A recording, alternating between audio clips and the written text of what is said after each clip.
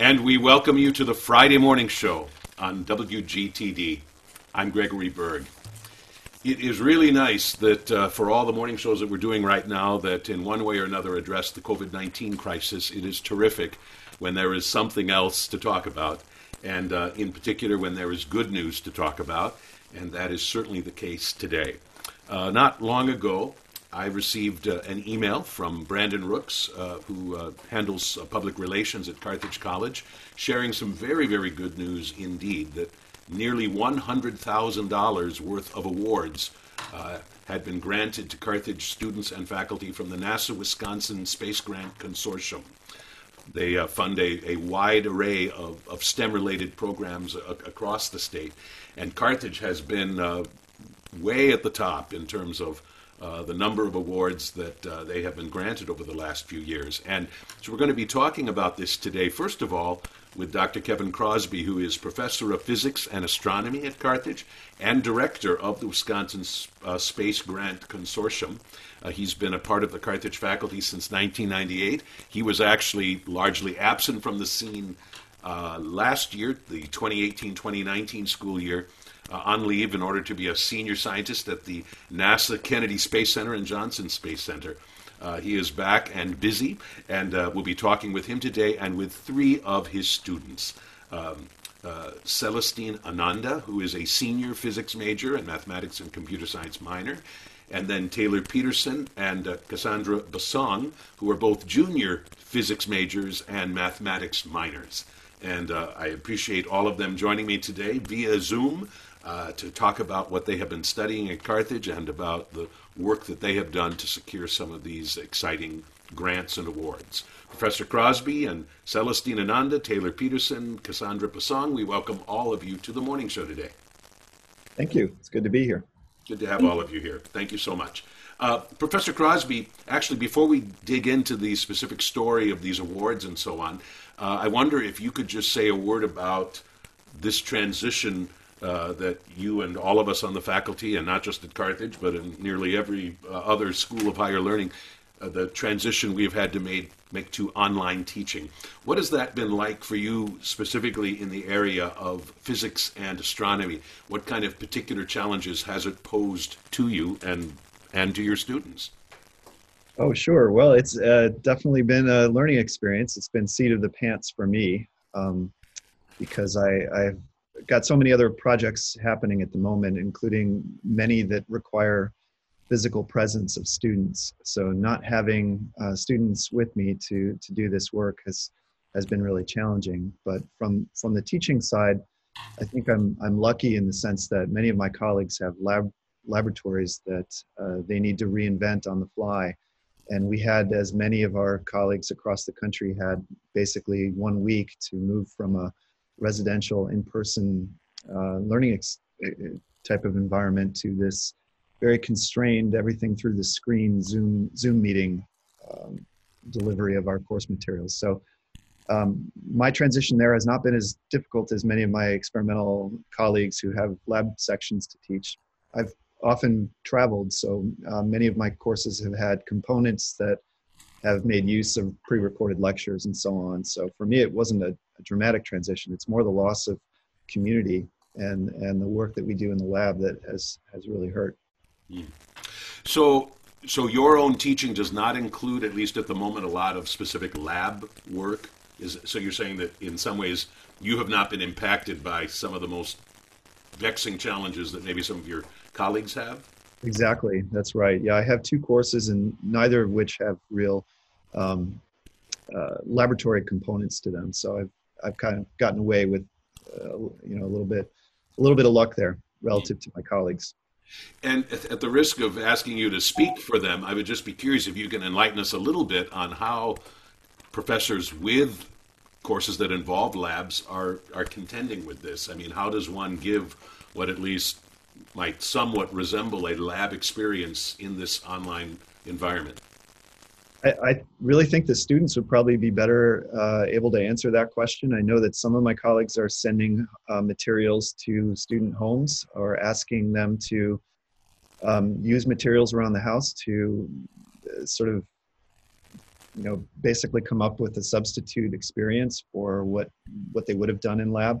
I mean, it varies by discipline quite a bit. I can't imagine how the chemists are handling it really, other than a lot of us are relying on computer simulations and those types of activities that are sort of a pale substitute for getting your hands dirty. Right. Let's turn it to our three students, Cassandra, Taylor, and Celestine.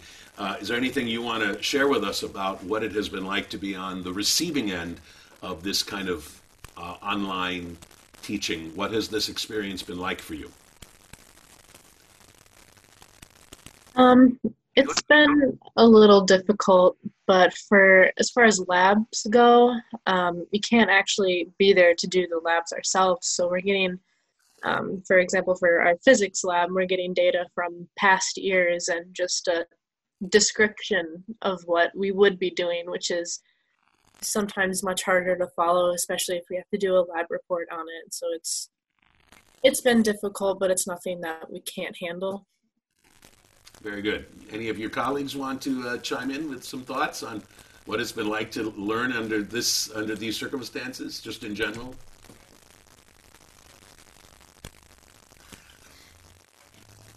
It's a lot harder to stay motivated. It doesn't quite feel real. And especially as a graduating senior and someone who has one foot out the door already, it's really difficult to keep that other foot in the door, especially when you're not at school. And then also as a graduating senior, it's a shame that we won't have graduation and we don't really get to say goodbye to the people we've been growing up with. But everybody's sacrificing right now. So. Well said. Well said. So, Kevin Crosby, let's turn back to you for a moment to hear about your work, not only as a professor of physics and astronomy at Carthage, but as director of the Wisconsin Space Grant Consortium, because they, of course, have a very direct hand in some of these exciting awards that have been granted to Carthage students, including the three that join us today. Tell us, first of all, what the Wisconsin Space Grant Consortium is and your responsibilities as its director. Sure. So we are one of 52 state-based consortia across the country, including Puerto Rico and DC. And essentially, we serve as the ambassador for NASA at the state level. And specifically, we provide funding for undergraduate and graduate students, postdoctoral funding, as well as faculty grants. So it's a broad spectrum of funding that essentially seeks to lift up the aerospace industry and the STEM fields that support the aerospace industry within each state. We also have a very strong outreach and informal education aspect to the funding portfolio that provides planetarium shows and school field trips and so on at the K through 12 level. But the meat of the sandwich is really the undergraduate experience, and so we try to focus most of our efforts on team projects and individual student awards that align with NASA's mission. Very good. And so such organizations exist in all 50 states? Correct. All 50 states, as well as DC and Puerto Rico. Very good. And each consortium has a lead institution that manages the award for that state. And that's Carthage? Correct. Very good. So the news release spoke of this impressive array of awards totaling nearly $100,000 granted to students and faculty alike from the consortium. Is this an impressive amount? I mean, at a glance, it appears to be. I mean, and particularly for a school the size of Carthage, does this amount to something pretty significant? Sure. I should say at the outset that it's not all funding from the consortium. The majority of it is, but I also have other programs through NASA that support student activities. So many of the things that you're hearing about today from the students are supported by those grants as well. But the consortium itself, we have about 14 different programs that fund the types of awards I was describing. And all of these student submissions are reviewed by a panel of faculty and industry members from across the state. I really have no particular input on the constitution of the panels or the decisions they make. And so it is it's quite gratifying to see that Carthage comes out doing so well each year. I mean, this is not an unusual year for us with close to $100,000 in outside awards made to students primarily to support their tuition costs and to allow them to do work over the summer. Fantastic. So the fact that Carthage is the lead institution that kind of helps facilitate this in no way puts them in a privileged position. So these grants and awards are earned the hard way. Certainly, yeah. I think that we have somewhat of an advantage in that we are more visible on campus. The consortium is more visible on Carthage's campus than perhaps other larger institutions. But we are represented on every campus in the UW system, save one, and most of the private four-year institutions as well. So our students in reaping some of these benefits have been competing against students from across the state. For those of you just joining us, I am speaking today on the morning show with first a faculty colleague from Carthage, Dr. Kevin Crosby, professor of physics and astronomy and director of the Wisconsin Space Grant Consortium, and with three students who have been among the award recipients at Carthage.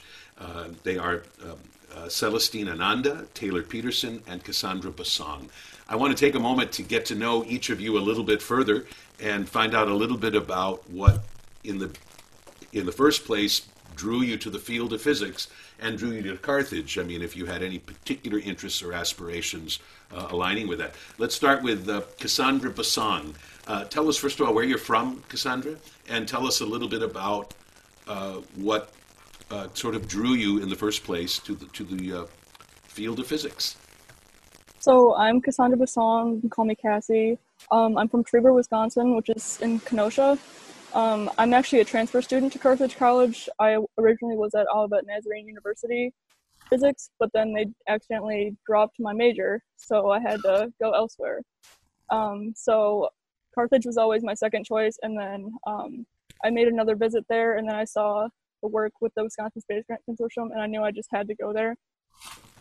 So at Carthage, I got involved in my second semester, and I kind of just fell in love with it. I've always loved space and astronomy, and I really want to be a part of future exploration. So that's what drew you to this field. I mean, specifically the matter of space. Yes. Any particular reason why? I mean, are you somebody that was sparked to this by a particular teacher or a particular experience? So my grandparents actually live in Huntsville, Alabama, which is the home of the U.S. Space and Rocket Center. And I've gone there every year since I was 5 years old, so I kind of just have always been around it, and I really love it. So. Very good. Taylor Peterson, let's hear from you. You're also, like Cassie, a junior physics major and a mathematics minor. Tell us a little bit about what initially drew you to this area of study and drew you to Carthage. Okay, so I'm from Racine, Wisconsin. I went to Case High School, and I had a teacher there, Mr. David Venny, and I had him for Intro to IB Physics, and he just made the class extremely fun.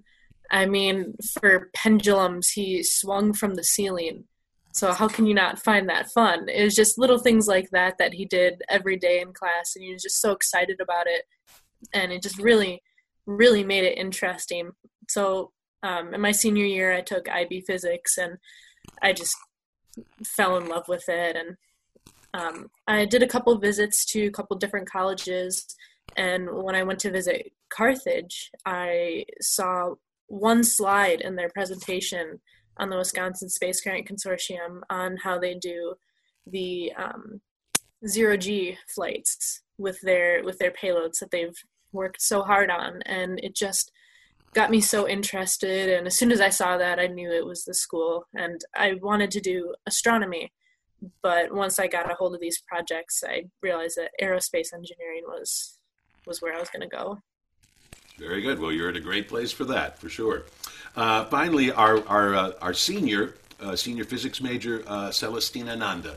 Tell us how you first got interested in this whole field and what drew you to Carthage to study it further. Sure. So I think that it's common for everyone who falls in love with something a little weird like physics or computer science or math. It's because of an excellent high school teacher. It's really, it always comes down to that. And my fantastic high school teacher was Mr. Joseph Connolly at the New London High School. I just fell in love with physics there.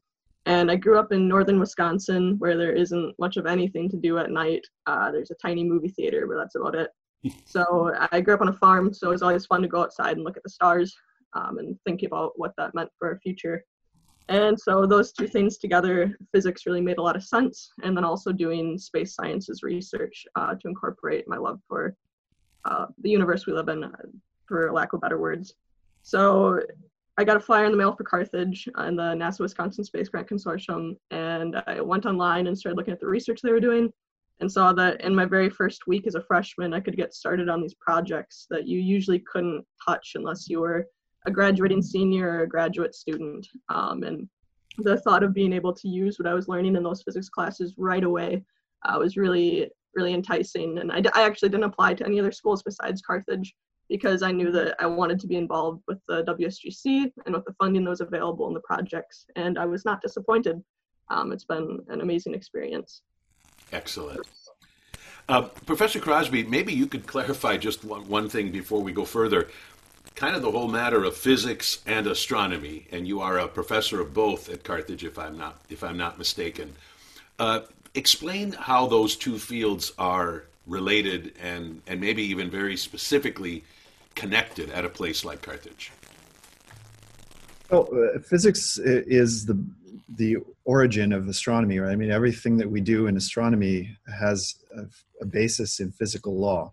So the approaches, the principles, the methods that an astronomer uses in their daily basis are indistinguishable from what a physicist does and learns. So the culture is the same, the tools are the same, the domain of implementation or application is different, right? It's the sky instead of the rest of the universe, basically, but it's all made of hydrogen, so it's all the same stuff. So when somebody goes to Carthage and has this interest, can they choose to major in physics or major in can you be an astronomy major at Carthage? No, you can get a single major at this point from the Department of Physics and Astronomy, but you can have a concentration in astrophysics if you desire. And a lot of our students do come in with that leaning and that interest, and they'll pick up that concentration and then go on to grad school in astrophysics or astronomy. What my students tend to do is they come in with various interests and then get hooked on the idea of actually building stuff, building technologies. So what I do is much more low level than astronomy and astrophysics. We just, we build the instruments and actually run the experiments that might provide data to astronomers and astrophysicists, but that's not really the purpose of my program. My space sciences program is really a technology demonstration program. So it's kind of, I like to call it blue collar physics. We do the hard work of actually building all the stuff. Right. This is probably as good a time as any to talk about the exciting project that you have had a very direct hand in for a decade or so, and which we've talked about before on the morning show. Is it called the MPG project? That's right. Yeah. And explain to our listeners, especially for those who maybe didn't hear those previous interviews, what this project really entails and how it folds into what we're talking about today.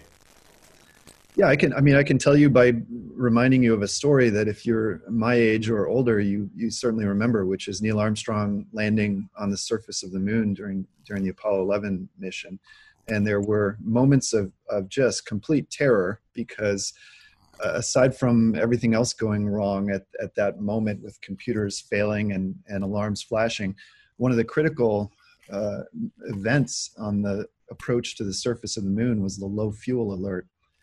And this was an alarm that went off and everybody heard it, and certainly Houston heard it. And it told Neil Armstrong that he had less than 30 seconds to make it safely down to the surface of the moon. And he's, sort of sliding across this very rough boulder patch that went on for hundreds of yards, and wasn't sure that he had enough time and fuel to make it to the other side to set the lander down. That low fuel alert turned out to be a function of faulty gauging or uncertain fuel gauging, and that problem of understanding how much is in the tank in low gravity has persisted since 1969.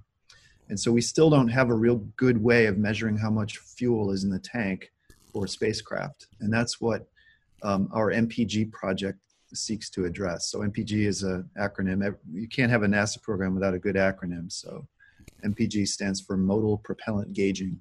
And modal analysis is a technique in engineering that's used to, essentially listen to the vibrations of things, and those vibrations will tell you about the structure and the health of those materials or structures. We use modal propellant gauging to address the Neil Armstrong problem. And so this has been a project going on for years, and by no means is it complete yet. But so you are working on one potential solution to this question of how one gauges fuel or fuel levels in this kind of environment. Exactly. A good science project will last a career. You want to finish too soon. So yeah, this one has been one of many that our space sciences team has been working on for the last 15 years. This one itself has been going on since about 2011. And I should credit my collaborator at NASA Kennedy Space Center, Rudy Whirlink, who originally conceived of this idea. So this was really his thought experiment. He worked in a field called structural health monitoring, which uses modal analysis, listening to materials and structures to understand their health. And he applied that to launch pad facilities and space shuttle systems at the time in the 80s, and thought this might be a good way to understand how much fuel was in the tank in zero G, which is a problem that nobody had solved. So we've been working on that ever since. So it sounds like in this latest round of grants and awards that once again this project has received actually what from the sounds of it is quite a prestigious award. Yeah, and this one is really exciting to me because I had very little to do with it. This is the Lemelson MIT Student Award, and this is a prize given by the Lemelson Foundation at Massachusetts Institute of Technology. And for years, it's been given to faculty and other sort of senior researchers. To give you an example of some of the folks who have received it in the past, William Hewlett and David Packard, of course, of Hewlett-Packard, received the first award in 1995. There's been a parade of Nobel scientists who've received it since then. In 2014, the Lemelson Foundation opened the doors to undergraduate student teams. And so every year they've awarded Lemelson MIT student prizes in several different categories. I believe it's 4 different categories. And these awards have historically gone to top 10 schools, usually Ivy Leagues, mostly MIT, Stanford, Columbia, Duke. Those were the schools that I've noticed most recently. And so we thought we might apply this year. And I said, well, yeah, you guys should give it a try. Find an application domain that works for MPG and give it a go. And I stepped away at that point and they did the rest. So you might want to talk to them about it. Wow. And so what students are we talking about who are on this team then? So the students on the team are the 3 that you have with you here: Cassie Bosong, Celestine Ananda, Taylor Peterson, and Nick Bartel and Bennett Bartel are 2 other members of that team, this prize-winning team. Very good. Well, this is an opportunity for us to sort of learn more about the kind of ongoing nature of this project and then the roles that you played. So why don't you take it away? How about if we turn to our senior just to begin, Celestine Ananda. Maybe you can give us kind of an overview in terms of kind of the ongoing work of this project and in a sense where you and your colleagues took it from. I mean, where had the baton been carried until you came along? Sure. So before we came along, the MPG technique was being developed. A lot of the algorithms were there for the most part. A lot of the concepts were there. There was a parabolic flight rig. So there was a demonstration of this technology in zero G on a jet. So the jet induces zero gravity. It's commonly known as the vomit comet, and you get about 30-second bursts of zero G because the plane's literally falling out of the sky. And the technology had been demonstrated in that regard quite a few times, and little tweaks made to it to make it better and better. But where we picked up the baton, so I came in and then Ty and Cassie came in the next year, was working on a demonstration of this technology for a longer period of zero G. So we worked on making a smaller version of the same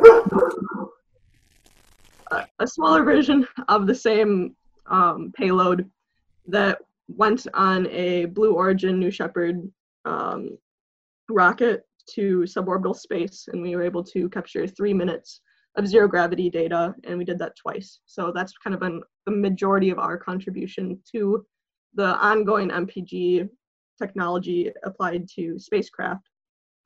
But where we're taking it, and where we took it for the MIT Lemelson prize competition, is applying this to planes.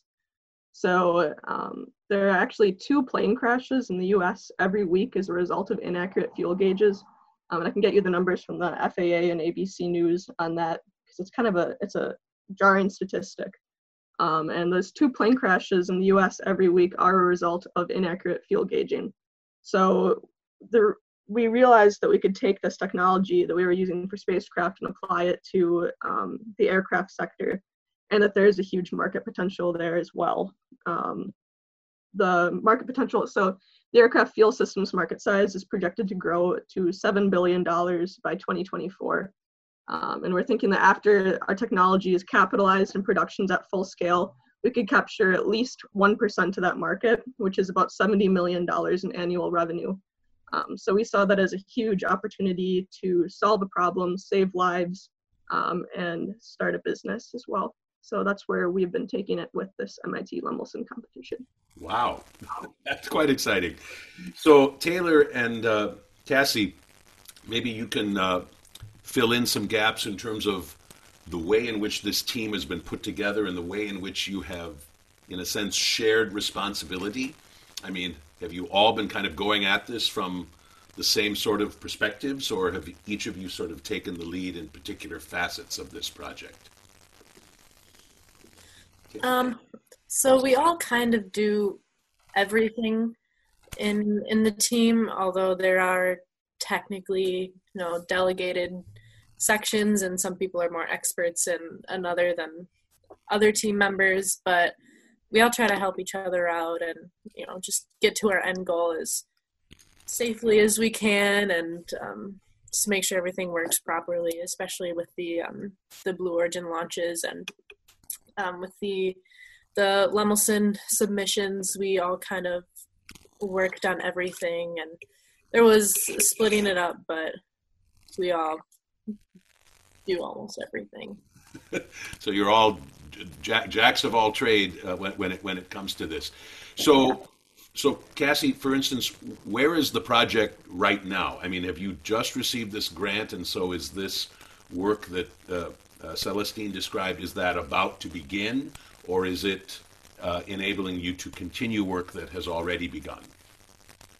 So this project, it's already been launched in space twice, in December and January of 2019. And then we took this project, we actually found out over the summer. So this has been kind of going on for a year now.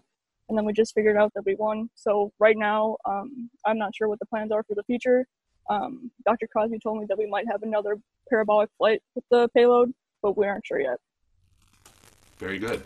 So maybe you could help us understand, I don't know who should begin here, but sort of the process by which this becomes perfected. I mean, what does that process look like by which you advance this technology to a point where it can actually be utilized? I probably can address that a little bit, and then they can correct me or provide sort of reality checks on it. But for all of the programs that we operate at Carthage under the umbrella of the space sciences, and all of them have external customers, primarily NASA center scientists and engineers who are interested in the technology. So to make sure that we're all playing the same tune, we implement something called project management principles in our team. So everybody does have a role, and even as Taylor mentioned, in terms of the Lemelson MIT application, everybody contributed in various overlapping ways. The goal with these projects is to assign student leads to each so-called subsystem. So when you have a large technology development effort or an experiment of any kind, it has a lot of really small but complicated pieces, and you need ownership at each level. So we break our projects up into subsystems, assign team leads for those subsystems, develop teams for those subsystems, and then those subsystem team leads report to the project manager, who in many cases is me, or a student who serves in that role. So there's a method to the madness here that is really necessary, because as you can imagine, if you're putting stuff in space, there's a lot of paperwork, and there's a lot of people on the other end who are checking your work and making sure that you're doing things safely and on budget and on schedule. What has this COVID-19 situation done to the process? I mean, I suspect it has, if not interrupted it, at least altered it to some extent, but maybe not as much as we might immediately assume. What is this work like right now, given these current circumstances?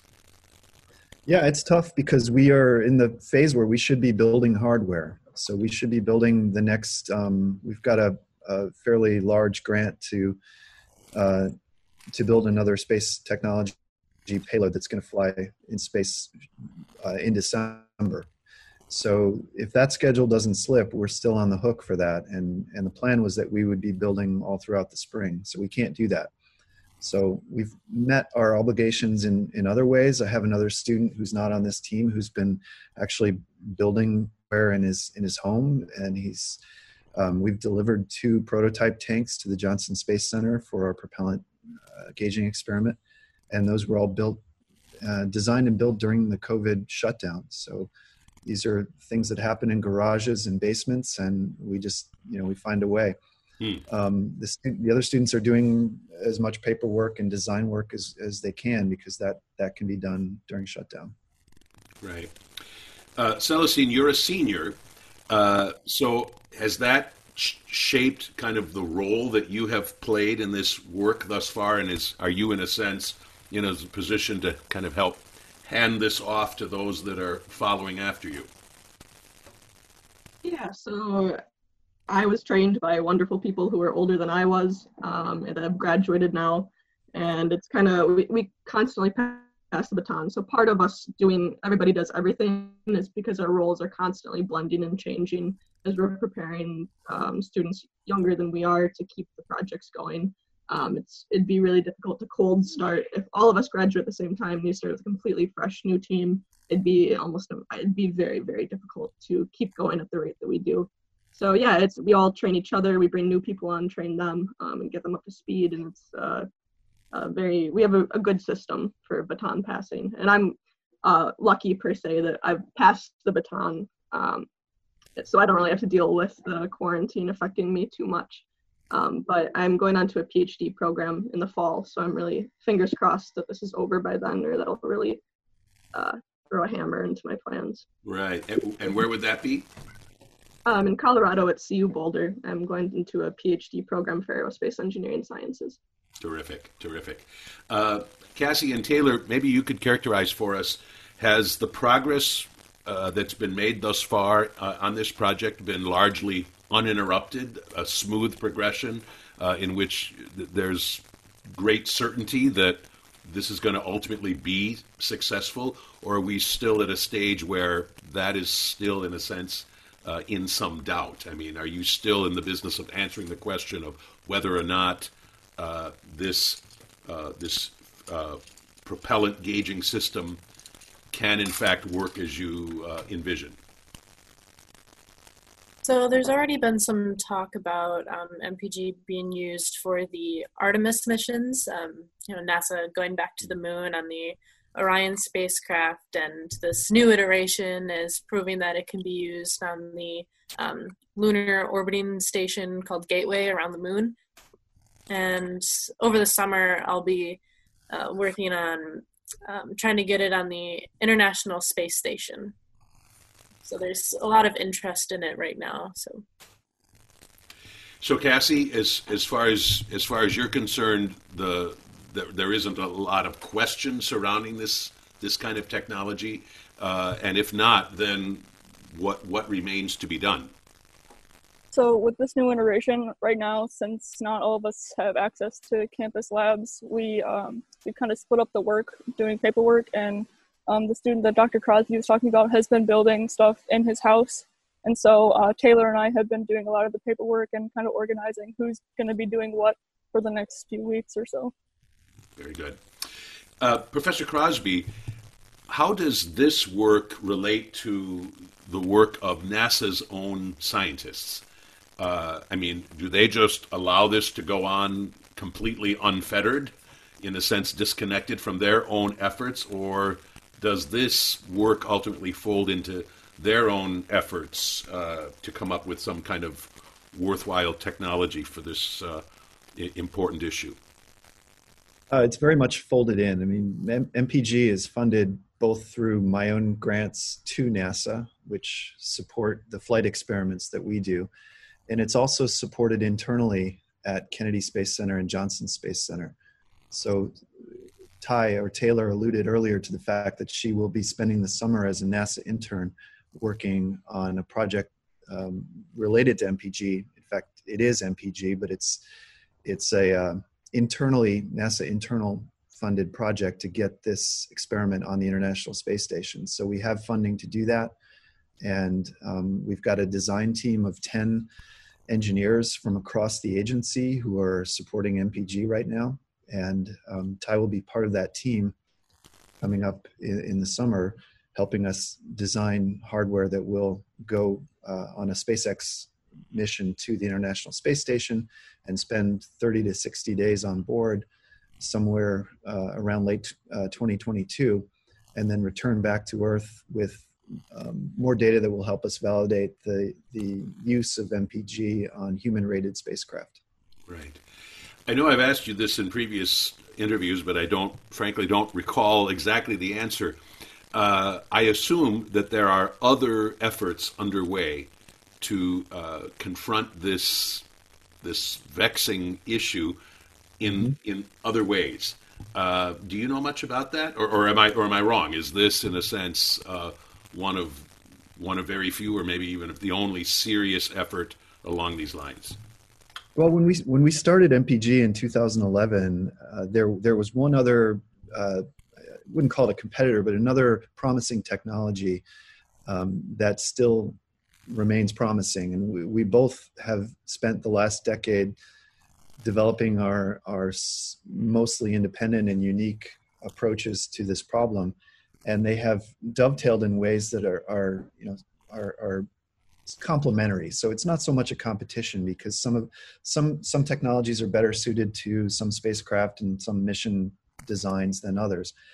And for instance, ours we advertise is propellant agnostic, which means that it works whether you're talking about the kinds of propellants that the space shuttle used, which are basically oxygen and hydrogen, or what are called hypergolic propellants that explode on contact, that are typically used in upper stages of rockets or landing systems on the moon.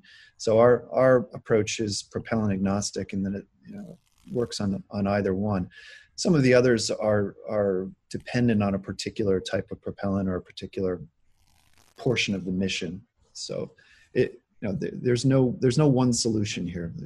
It takes all of them to have a complete, robust approach. Very good. Well, it's exciting to hear about all of the different efforts that are confronting this really interesting challenge. And I suspect, although just about everybody has heard about that dramatic moment in the Apollo 11 mission when it was so scary and everyone was so relieved when we heard those words, Tranquility Base here. The Eagle has landed. That in fact they did have enough fuel to make that landing successfully. But I suspect there have been other instances since 1969 in which this has continued to be a problem for various NASA flights, and it's important that this be solved once and for all. Yeah, it's not just a human safety issue. It's also an economic issue. If, at the cost of about $10,000 a kilogram for putting anything into space, even just into low Earth orbit, propellant gauging errors cost the satellite industry, across the industry, it's over $1 billion a year, because they have to provide excess margin on their propellant tanks.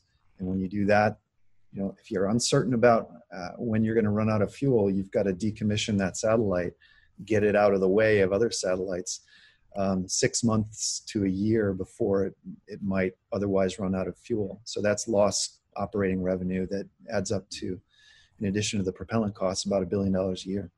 Wow. Well, we will be continuing to follow this with great interest. I want to finish by finding out from each of our students what their hopes are for the future, in terms of especially what they would hope to pursue professionally. Cassie Basang, what are you hoping to do once you have graduated from Carthage? What dreams do you have professionally? So I know that I want to be in the space industry, and I have actually experienced a lot of different conflicts. So I went to Carthage originally thinking I was going to do astrophysics, and then since I got involved in these projects, I thought aerospace engineering. But just recently, I kind of changed paths, so now I want to go into project management in the aerospace industry. Oh, very good. You certainly have some experience with that thanks to this project. Taylor Peterson, how about you? Well, like I said earlier, and just same as Cassie, I came in wanting to do astronomy or astrophysics, but when I got a hold of these projects, I really wanted to do aerospace engineering, and that's still where I'm trying to head towards. And I plan to either get my master's or PhD in aerospace engineering. I'm not sure yet. And then for after either of those, I'd really like to work towards the Artemis missions and hoping to land humans on the moon and Mars. Exciting. And this internship at the Kennedy Space Center is scheduled for this summer, correct? Yeah. And I suppose it's a little bit up in the air thanks to COVID-19 in terms of specifically what will happen? Mine has been confirmed to be virtual, so I'll be working with Dr. Crosby over the summer at Carthage. Very good. And Celestina Nanda, we know that you are off to the University of Colorado Boulder for pursuing of your ultimately your PhD. And what do you hope will follow thereafter? Sure. So my concentration is going to be in structures. So I'll be looking a lot at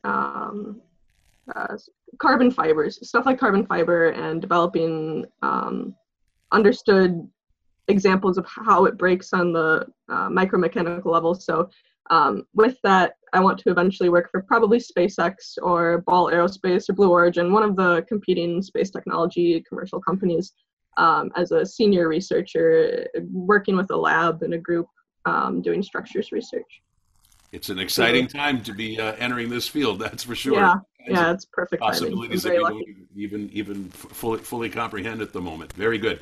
Celestina Nanda, Taylor Peterson, Cassandra Basang, 3 students at Carthage College among the award winners in this exciting chapter in Carthage's history, and leading them, Professor Kevin Crosby, Professor of Physics and Astronomy and Director of the Wisconsin Space Grant Consortium. It's been great to talk with all of you. Congratulations on all of the good work that you have done and the success you've already experienced. And we wish you only the best as we all go on from here. And thank you for being part of the morning show today. It was great to talk with you. Thank you, for having us. Great to be on. Thank you. Thank you.